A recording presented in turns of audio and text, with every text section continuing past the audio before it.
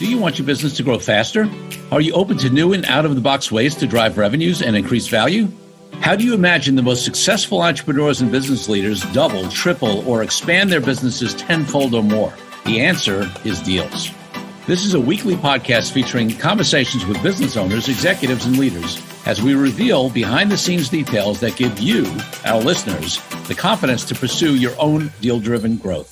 On the show, we discuss a huge variety of deals, everything from large, complex mergers and acquisitions to smaller deals that you can do even without significant capital. My name is Corey Kupfer, and I've been supporting deal-driven growth for businesses for 35 years as a successful entrepreneur, professional negotiator, and attorney.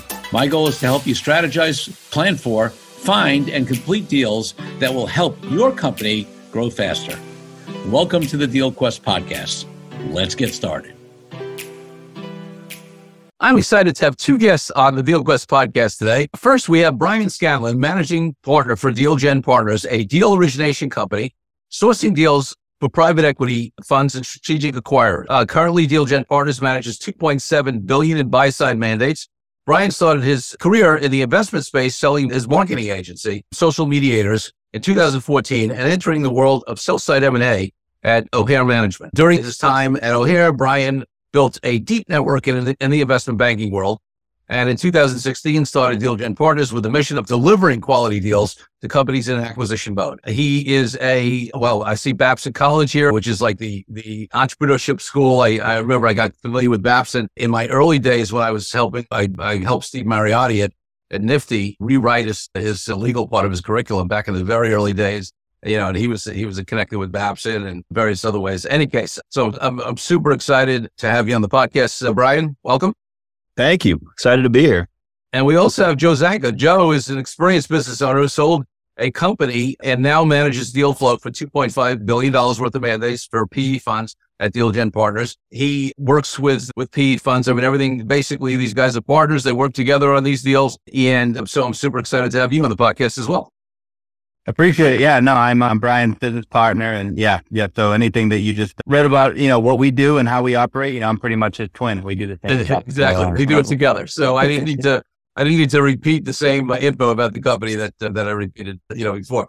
So guys, and whoever wants to start first, it's fine. So, before we talk about all the great stuff that you're doing now and the clients and how you serve them, and how you work with PE firms, I want to take you back to when you were a little kid growing up, maybe 8, 10, 12 years old. What did you want to be? Because my guess is being in the M&A space might not have been it back then, but you tell me. Go ahead, Joe. Yeah, no, I actually wanted to probably be a firefighter, to be honest. My dad was a firefighter, and I really enjoyed that career. And my brother actually is too now. So they work together in my hometown, doing that job. So back then, I was in love with baseball, so if baseball didn't work out, which it didn't, I think I wanted to be a firefighter. Yeah, it's kind of cliche how many guests, including me, of course, at some point in their younger life wanted to be some sort of sports player, and then many of us got very realistic on that, even at that young age, that wasn't going to happen. It already happened, right? No, when I was 12, I had some hope, and then I moved to the Big Diamond, and people started throwing 90 miles an hour, and I realized that wasn't probably going to happen. Love it. Okay. And you? Yeah, well, I not to follow along, but I was just cleaning out the basement and found a thing I wrote in like 6th grade that was, what do you want to be when you grow up? And I wanted to shortstop for the Yankees, but this guy Derek Jeter was a little better than me, so that didn't work out either. But baseball was kind of a lifelong passion and still is for both me and Joe, and that's really how we connected. And the business thing, took shape once we really got to Babson. But until then, I didn't know what I wanted to do, man. I probably still don't know what I want to do, but I know this one's working, so. It's good for now. I love it. All right. Then one more question looking back. What was the first deal that each of you did? It could be something small when you were a kid. It could be something early in your career. Whatever comes to mind. Whoever wants to go first. Yeah. I started a storage company when I was in college. I was 20 years old, and me and a guy who was on the baseball team. So I played baseball at Babson. That's how Brian and I met, and we can get into that story later. But I started a company with another guy on our team, and we created a website. We popped up a website. A lot of kids that go to that school are from, foreign countries, or they don't live around Boston. So when they traveled home, they need storage of their items. They need somewhere to put all their stuff. And so we stored them in my buddy's basement, and it was the first really entrepreneurial endeavor that I had gotten into, but we popped up a website. We got a bunch of people to sign up for what we did. We went around, rented a truck, picked up all the stuff, stored it in the basement. We each made close to $10,000. And I was like, well, this entrepreneur thing's pretty cool. And so those were really the first deals that I made. And my first experience dealing with, vendors. We had U-Haul, who was yelling at us because we delivered the truck 3 days late. We had Barrett's mom, who, was wondering if she needed to take out additional insurance on her home because we had 60 student stuff in there.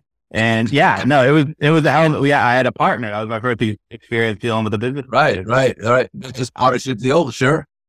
Kind of dove in head first, but it ended up working out, pretty well. And we actually continued doing that business for another 8 years before I sold it and got into doing it to Brian. I assume some point during that 8 years, the stuff came out of the basement. Yeah. That was a one-time basement deal. And then we leveled up our facility to a real. It's an area that's fascinated me actually because I've still got a organization buddy who his main business is restaurant business, but he's got storage units. We had somebody on. This is one of the real estate episodes where part of what they did was invest in storage units, and I like it as an investment. Right, there's so few moving pieces, and in most states you've got good laws on your side if people don't pay you in terms of your ability to auction off their stuff, as people might know from the TV show Storage Wars or whatever. But so it's an interesting business even to this day. Definitely. It's a good model. Yeah, it's definitely a good model. People are living in smaller spaces. Buying things is easier than it's ever been before. So people are buying a lot of stuff and they have nowhere to put it. So, the units that if you own them, they end up full because no one has any room. Yeah. Okay. And what about you? Yeah, similar to Joe, I started a business in college kind of by accident. My aunt had a PR firm in New York, and one of her clients said, "Hey, we want to be on this Facebook thing." This was in 2007. And she was 56 at the time and said, "I don't even have a Facebook." I was the youngest person she knew. Right. So she said, "Hey, if I give you $500 a month, will you post on this company's Facebook page as them?" Like, I did the quick math. That was $500 beers at our pub on campus. So I said, I'm in, that I could do a lot with 500. And then from there, it turned into, hey, I have another client for you. I have another client for you. I started getting my own clients, and ultimately we were lucky enough to sell that. But yeah, that was definitely the first real deal. Up until then, it was all, trading baseball cards. I love it. And it's fun. I sort of laugh because you say, 57 back then, which was old for Facebook. Now it's probably young for Facebook. Now it's right down the middle, I think, right? Right. Yeah. People, who are your age back then are like, Facebook's so over. And, it's 57's right, probably in the middle. It's the grandparents' social media page, right? Although frankly, we still use it on the business side, and and it's still good, but obviously it's aged up a lot. Definitely. Very cool. All right, so let's hear the story. So both of you guys mentioned selling businesses. You met at Babson. You eventually came together. Let's talk about the story of you guys coming together, and then I probably want to hark back to your own personal sales as a preview to what you do. But tell us the coming together story.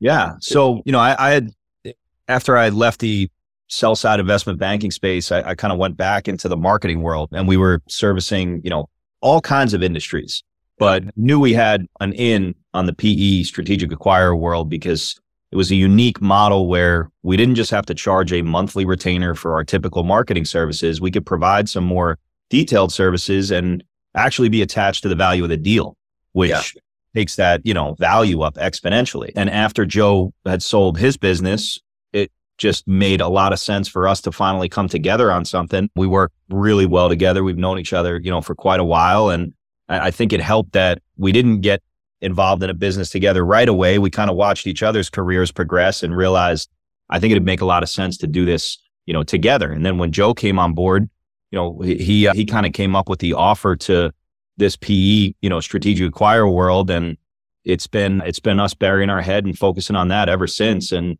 lucky enough right now, we've acquired enough clients that we have quite a bit of money behind us to go find deals for. And we work with some really big dogs and cool people, and in a space that, we get to travel in some cool circles, but also get deals done and help people sell their companies, help people buy companies.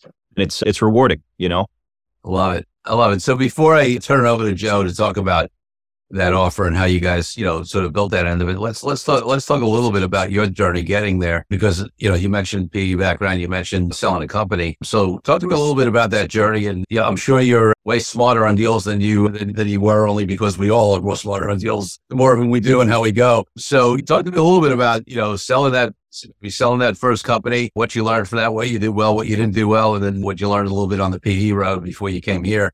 And then I'll bounce it back over to Joe. So let's Sure. So, the sale was not, I wasn't really looking for it. It was a connection that came through who was kind of gobbling up books of business in the marketing space. Yeah. And, it was a friendly connection, had a M&A advisor that was a friend of mine who said, hey, you're not going to get rich off this, but it'll put enough money in your pocket that, I went back and got my MBA, coached college baseball for a little bit, did some things I wanted to do, blew all that money pretty quickly. It wasn't a ton, but going through that sale was relatively easy, but it opened me up to that whole world of the investment banking side of things. And the guy who helped me through that sale as my advisor said, hey, you got 12 months of non-compete. You're going to start going back to school. Why don't you come on board with us and learn this whole sell side game? Because I was pretty easy through the transaction. So he's like, you might be pretty good at this stuff. And that was great, because then I got involved in the way deals fall apart.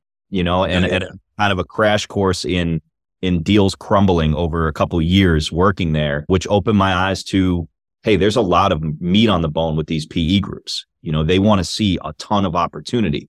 And as a sell side banker, you're really only working on a few deals a year.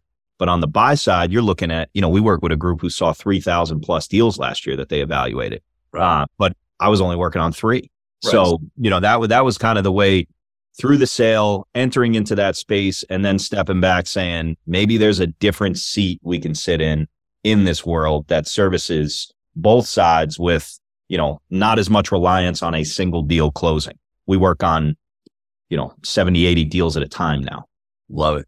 All right. So before I bounce to Joe, I got 2 follow-up questions for you. One is on your original sale deal, which, like you said, wasn't your, get rich and retire deal, but it was a deal that gave you some money and to be able to do some things you wanted to do.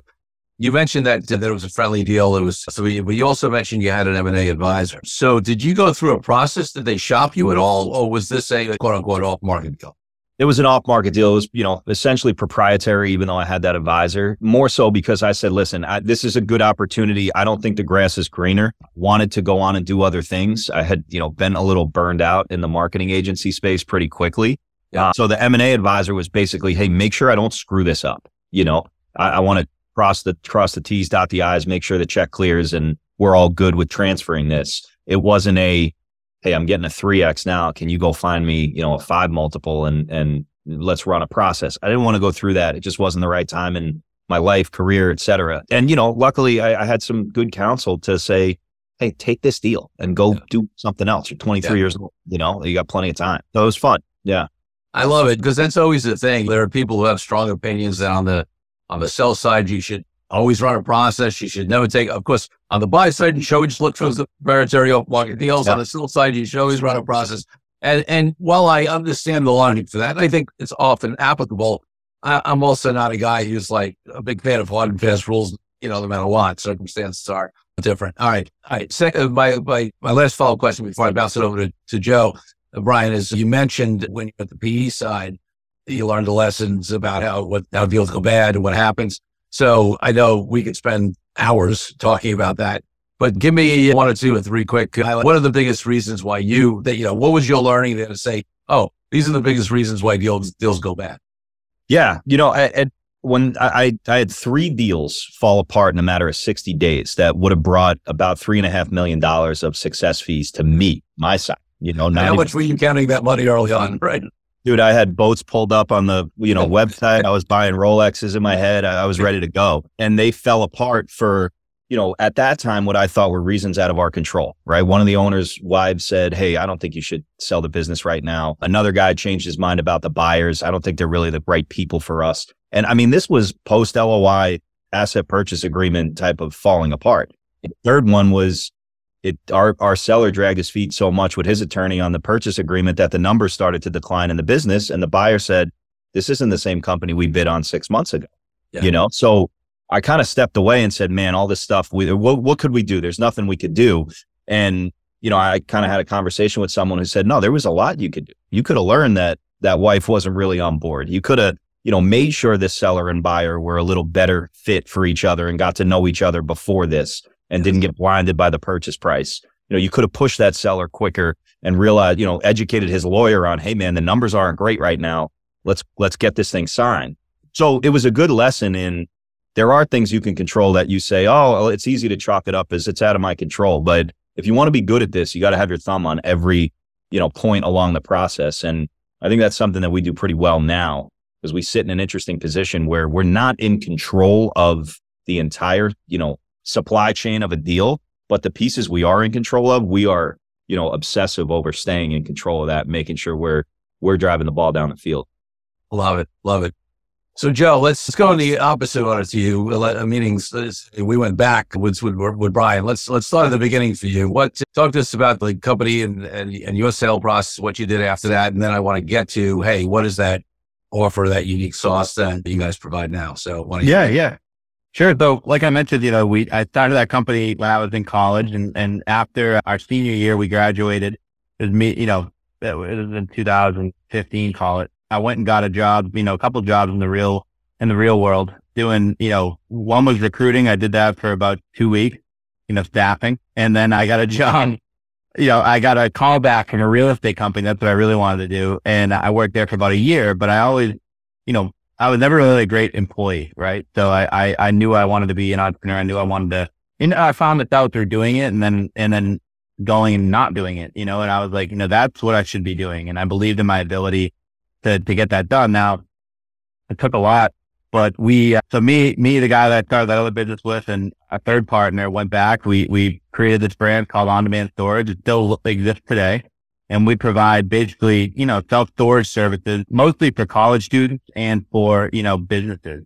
So we go out and provide, on demand, basically turnkey storage for, let's say you're a restaurant this time of year where we live in Boston, start to get cold out. They need a place to put their outdoor furniture. We'd come, we'd send people, pick it up, store it for them for the, 6 months, bring it back to them when they're ready to put it back out.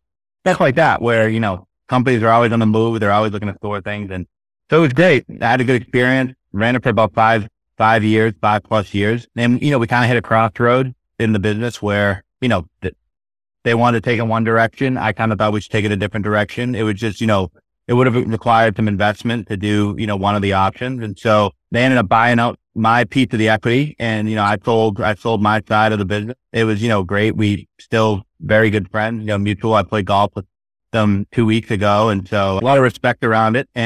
But more importantly, I learned a ton about, what it's like to run a business, what it's like to be an entrepreneur, why, the opportunity to sell might come up, whether it's for a reason that, you want to go do something else, whether it's for they've ran a company for 30 years, whatever it may be. There's always different reasons why people are looking to sell their business. And, Sure. And there's a whole process that goes into doing it. Even if you're selling it to your business partner, at the end of the day, it's never a straightforward transaction. There's always different things you have to talk about, go through.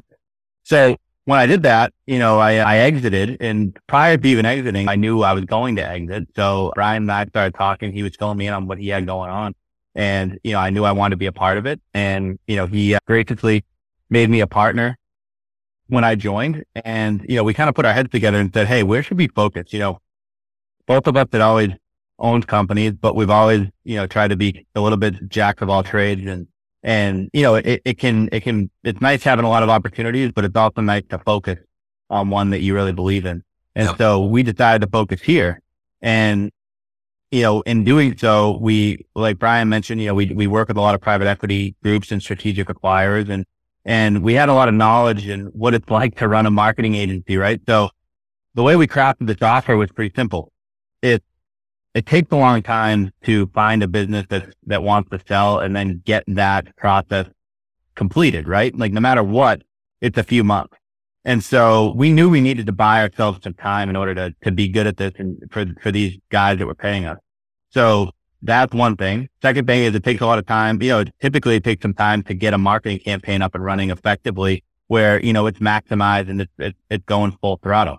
Sure. And so, and thirdly, the business model of being an agent, you can be the best agent in the world, and every invoice you send out, you're wondering whether or not it's going to get paid. Yeah. And so what we did was we said, hey, look, let's give ourselves and our clients the best opportunity to succeed in this relationship. We're going to do business development for them.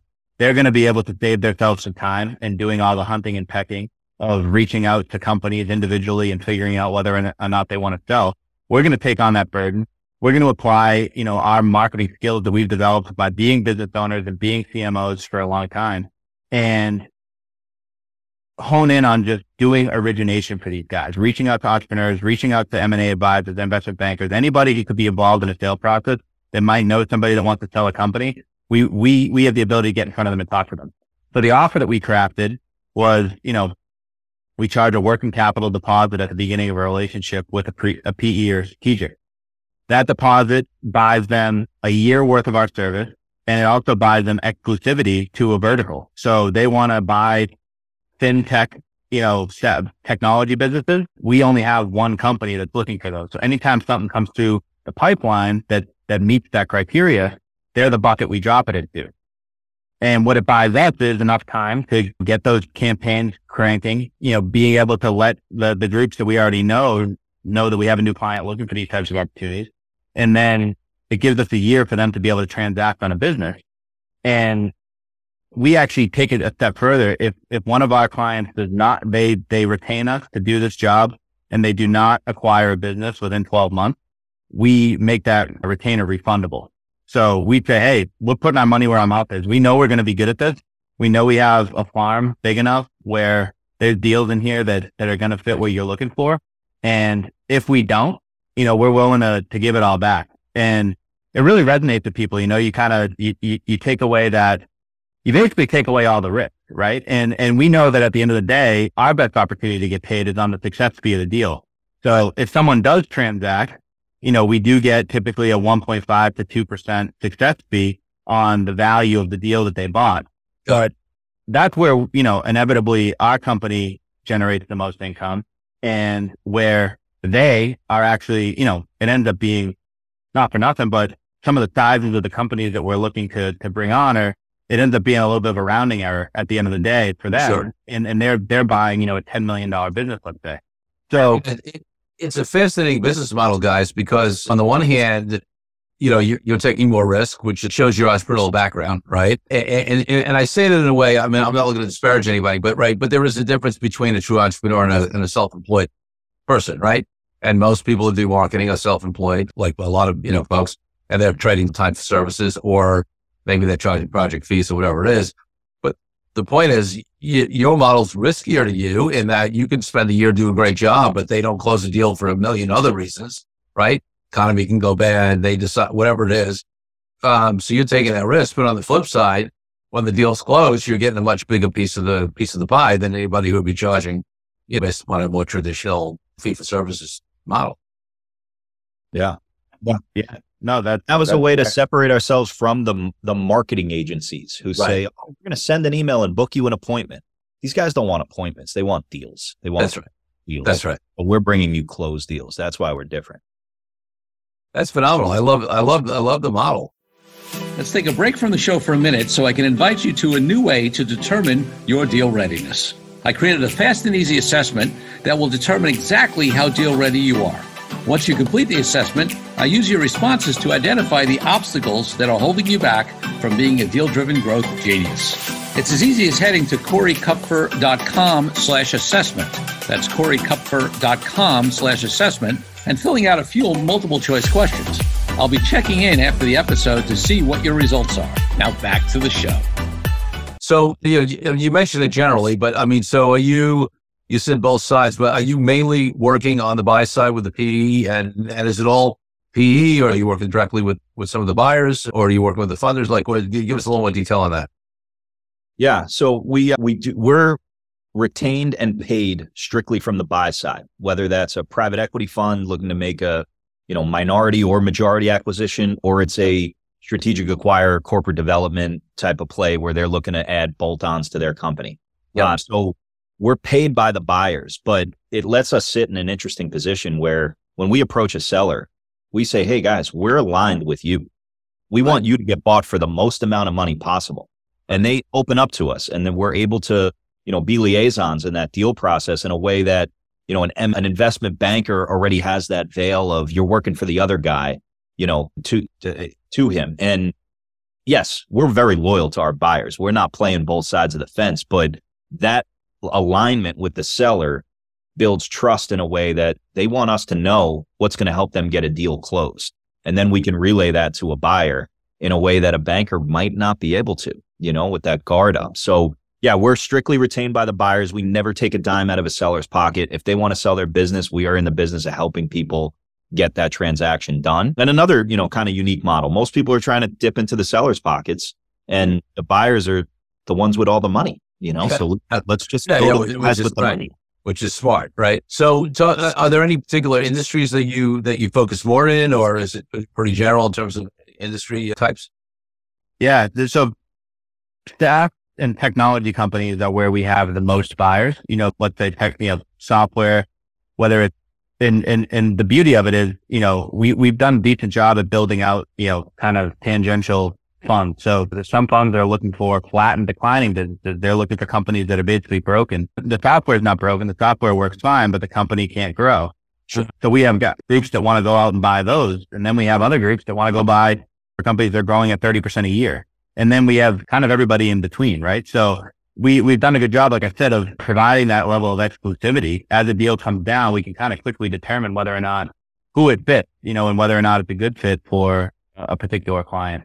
So software is a big one. And then, tech-enabled services and industrial businesses are the other two verticals that we're really focused on, So, and honestly, just business services in general, right? Like B2B service businesses are ones that, we feel strongly we can move. We have guys that want to buy those types of things. So software is right down the middle. And then, some of the groups that we work with are pretty large, and they want to fill their portfolio with all different types of diversified opportunities. And so they'll allow us to go out and look for those too. And the nice thing about working with PEs is that they have existing portfolio companies all the time as well.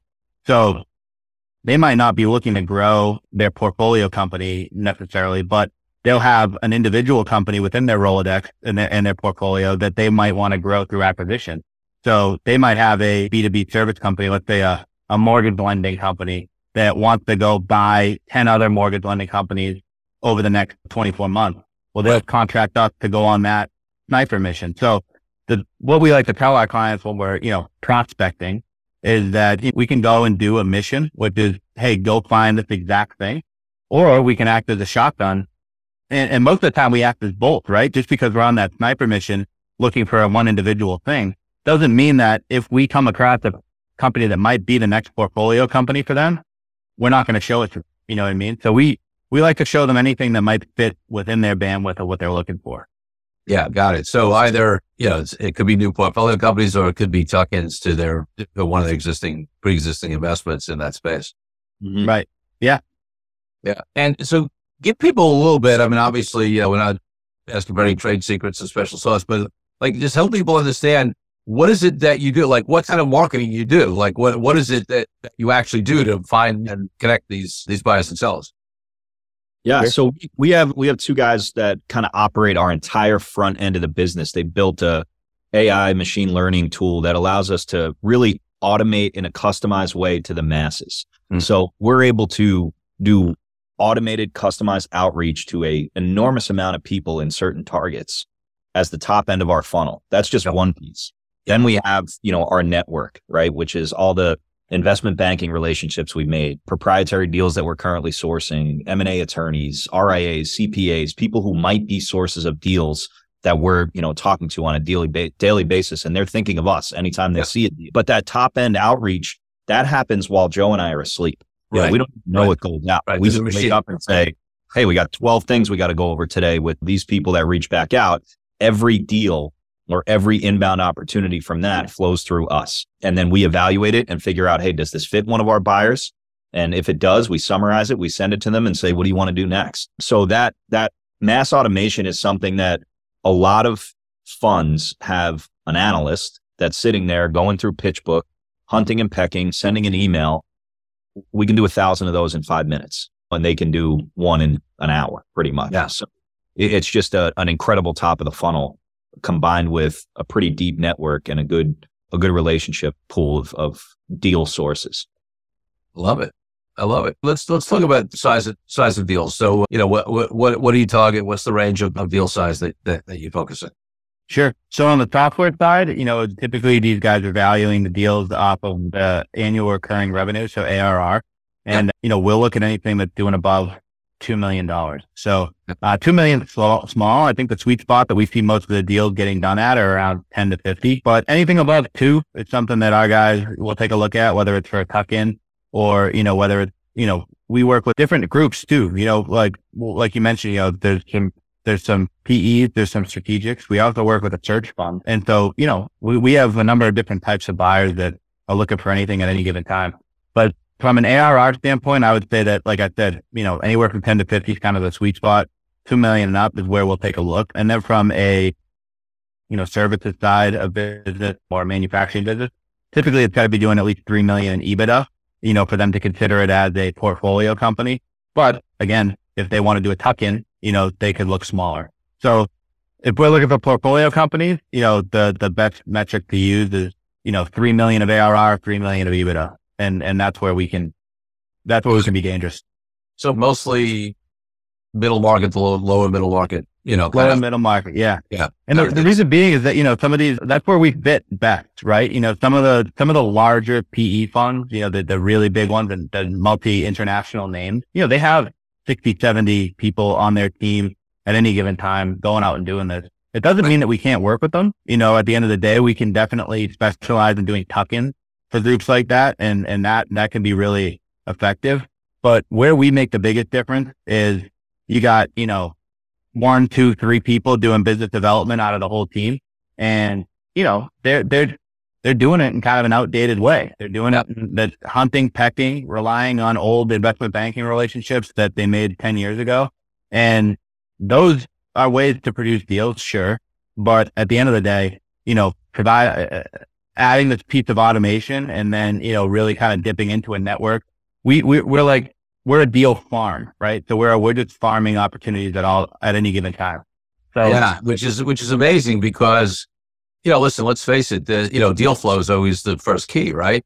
And quality deal flow, right? I mean, anybody can get deal. I mean, any quality PE firm or whatever is going to get pitched a million things, but quality vetted deal flow, which is really what you guys provide, is a huge advantage. And to get that flow in of qualified vetted potential, candidates for a firm that doesn't have that huge capacity, like the real big boys, is really, a huge value you guys provided. Yeah. Even with the big boys, it's music to our ears when they say, oh, all our deal flow is inbound. Yes. It's like, all right, well, we've come across deals from groups that one of our funds will say, oh, I've known that guy for 10 years. It's like, well, did you know he's working on a $30 million software deal right now? That's perfect for you. Cause so, a lot of these old school private equity funds see this as, oh, we're just sending spam emails. It's like, no, we're not. We're again, that source, if you're waiting for the phone to ring, somebody else is finding that deal ahead of you, Yeah, exactly. And I mean, as so much of the incoming stuff, they have to vet through as garbage, right? Nobody else is, they got vetted, right? So, all right, let's talk a little bit. So you guys have exposure to a lot of, different deals and work with a number of the PE firms, strategic buyers. Let's talk about what you're seeing in the market, right? I mean, obviously we've been in a boom time, and I often quote this because I always love the quote. There's a panel of billionaires who had all gone like bankrupt or had major financial problems at some point, and they came back and became billionaires. And one of the guys said when they asked him, what went wrong, right? When things went bad. And his comment was, I mistook a bull market for brilliance, which I think it's one of the greatest lines ever in my mind. A good line. So obviously we've had a stretch up until recently where, especially in the industries you're talking about, right? On the SaaS and tech side or whatever, even the pandemic didn't, in fact, the pandemic was a boom time for some of them, right? But now there are some headwinds that have shown up. The market's been a little challenging, interest rates, inflation, everything everybody's heard about. Threat of recession, or maybe we're in a recession, who the hell knows? And listen, I've talked about this on this podcast a lot, where there's actually no correlation between deal flow and interest rates. But like I studied this. But in your sectors, what are you seeing? Because I've spoken to people in various sectors. Obviously, I have my own experience in terms of access to capital, in terms of deal volume, in terms of valuations, in terms of deal structures? What's been evolving? What's been changing? Yeah. So, I mean, deal appetite from these acquirers has not slowed an ounce. They still want to spend their money. The multiples may have decreased a bit in certain sectors. A great company is still a great company. A crappy company is still a crappy company. You know, it's the middle guys that are probably being the most affected. Instead of a 4, you might be getting a 3.2, you know, multiple on ARR, whatever it is. But what we're seeing in some of these proprietary deals talking to companies is, oh, we're just going to wait until, you know, the beginning of next year and see how it goes. You're really 12 months away from things changing, because if the economy is dropping and your numbers are stagnant, that PE fund is going to need to see 12 months of runway before they start evaluating you in a different light. You know, so people think, oh, we can just wait till it starts to go back up. If your numbers haven't gone up, the multiple's not going to go up. So, you know, I always kind of err on the side of caution with people and say, hey, if you're thinking about selling, go through the process, because the grass isn't always greener. You know, it's not always going to go up, and people are still transacting. Venture money has dried up, you know, as some people are saying, but not for the good opportunities, just for the okay ones. But yeah, we're seeing no slowdown in an appetite. These guys are evaluating deals the same way they did 12, 18 months ago, and they're willing to spend. They're not going to overpay right now, but they're willing to spend. We work with one company who is the largest, most active acquirer in the world of flat or declining B2B software. So they're licking their chops right now, because people are starting to realize, I don't want to raise it down round. Maybe I just sell this thing right now and move on to my next venture. And their deal flow has tripled since August. And, you know, and this is the thing that those of us in the deal market know, if you are a seller and you think things are going to come back up in 12 months, you could always get the benefit of that in deal structure, right? You can get that in earnout, right? You can get less money up front, but if you really think it's going to come back, as opposed to waiting that 12 months, you can structure a deal where if it does come back, you get that upside on the back end and some sort of earnout arrangement. So you can potentially have the best of both worlds. Now, obviously, if it takes longer and you don't hit it, you may not get it. There's some risk there. It's obviously not the same as getting it up front, but you could end up in the same place ultimately if you're right and the business does come back up. It's all deal structure. Definitely. If you want to get a deal done, you can. Really, being unrealistic is a number one reason for a deal not getting closed. Just a seller just saying, I'm worth 10 times my earnings, and you're not in an industry that gets 10x. You know, we just had a banker show us a deal. They're looking for 22, 24 times EBITDA on a pest control company. And I'm like, I don't know of anybody. If anybody listening knows of someone that pay that high, let us know. We couldn't even show that to our buyers. You know, they'd say, what are you guys doing? We're not going to spend that. But being realistic, if you want to get a deal done, regardless of how the economy is, you can do it. Love it. Joe, any additional thoughts beyond what Brian said in terms of what you're seeing out there? No, I mean, I think I agree with what you're saying. You know, which people think that, you know, deal flow might dry up, but at the end of the day, I think new deal flow is being made available. You know, we've seen, like, you know, venture capital funds that they didn't want to talk to us 6 months ago. They had nothing for sale. Now they do have stuff for sale. You know, investments that they are just not as comfortable with, where, you know, a private equity group might have a different model, and they might be able to come in and take advantage of the fact that, you know, hey, these guys have to get some of these things off their existing portfolio. There might be other companies, you know, other private equity groups that have a portfolio full of businesses. Let's say they have 20 businesses, and one or two of them, you know, really was impacted by the economy. You know, that might mean that the valuation of that company is going to come down, but now it's a deal when before it wasn't. You know, when there was a bull market, there was no deal. You know, the company was doing really well. Now, you know, they start doing forecasting for the next 3 years, and they're like, well, we don't know what this is going to look like if there really is a recession going on. And it might be a good time for us to just get out of this position. Now, someone trash might be someone else's treasure, you know, and they might be in a position where they can buy that company for a lower multiple. And so with what we do, you know, we're still really kind of bullish on our opportunity, because it's just new deals. You know, I mean, there's newer opportunities in the market than there were before, you know. So I think that the volume that we're seeing has stayed consistent, if not gone up, but the opportunities that are being presented, you know, are coming out of the woodwork, really, because maybe the economy's gone a different direction. So there's still a lot of dry powder out there. There's still a lot of, people looking to get deals done. And now there's just newer opportunities being presented because of what's going on. Yeah. No, that's a totally good point. And it's interesting, we're recording this in early November. It's probably not going to get released it won't get released till December. We're always out.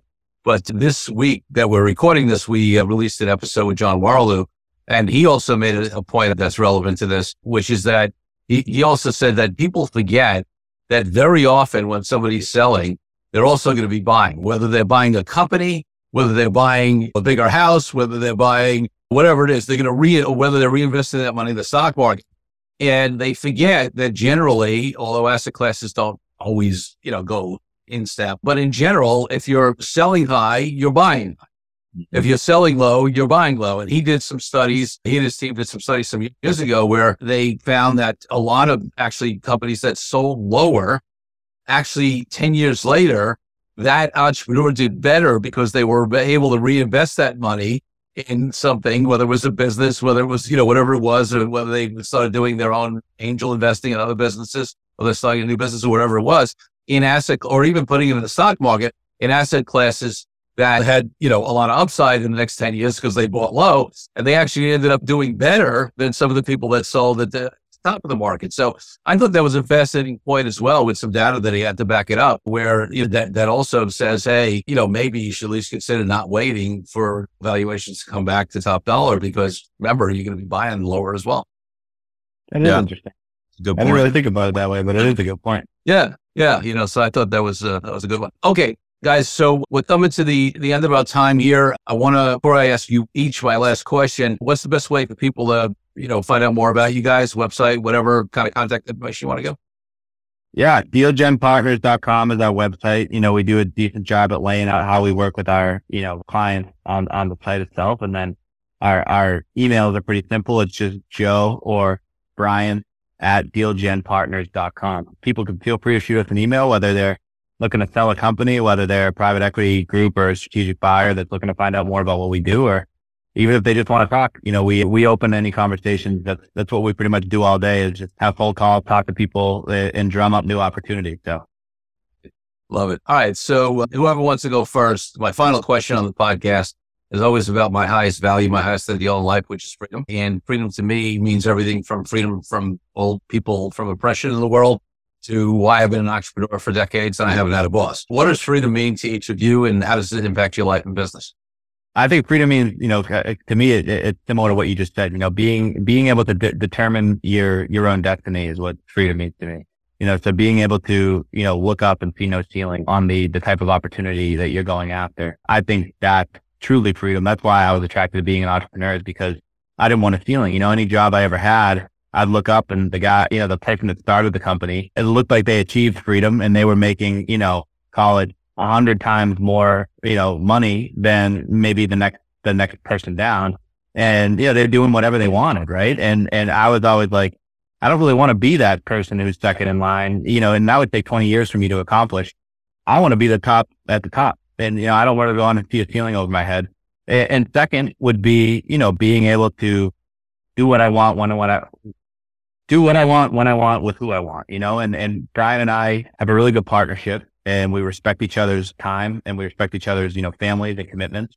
And, we work well together in that regard. And, I think that that's why, we've been successful to this point. We're going to continue to be successful, is because, we virtually let each other, we trust each other to the point where we know we're always working hard. We know we're always on, but, one day I might be, taking my wife, on a trip, and, we'll go to the Cape for a week. And another day, Brian might be spending time with his girls, and, it's just having that mutual respect to be able to do what you want with your time, that I think is, you couldn't put a price on it. It sounds like we could do a whole other piece of the interview, which we won't right now, on how you create a great business partnership, which is a deal, and how you maintain freedom in that business partnership. So maybe we'll do that another time. Brian, what's your answer to the question? Yeah, no, I mean, Joe pretty much summed it up, but I think the fact that we're both on the same page with what freedom is is allowing us to build our business exactly how we want to build it to support that freedom. Yes. And, we have a high margin business, and that allows us, if we do well, to, have some cash. And money doesn't buy you things, it buys you freedom. And we're on the same page with, if he wants to go to Africa for a month and work from there, great. I know he's working his ass off, and he knows the same for me. So not having to answer to anybody and being able to trust the other guy in the, in the room is a big deal for us. And that's freedom. Love that. Guys, listen, I love the insights. I love your business model. I think it's a great thing for the industry to, more people in the industry to be aware about. I'm happy to have had you on. I appreciate you both being great guests on the DealQuest podcast. Thank you. That was awesome. That was fun. Thanks a lot, man. It was really fun, and I appreciate it. And good luck with everything. It's been a great show. Thank you for joining me on this episode of DealQuest, where we help you understand how deal-driven growth can be your ticket to freedom. I want to invite you to a unique way to tap into the wisdom and experience of the DealQuest community. Join the DealQuest Deal Den Zoom calls, a free monthly 90-minute mastermind. In the mastermind, we address all the challenges you may be facing and help support you with the opportunities that may arise in terms of deal-driven growth. You will get input not only from me, but all the members on the call will collaborate and serve each other in a mastermind format. To sign up for the free mastermind, go to www.CoreyKupfer.com/DealDen. That's CoreyKupfer.com/DealDen. I'll see you there. I'm Corey Kupfer. Until next week, wishing you the freedom and financial prosperity that I know your DealQuest will bring.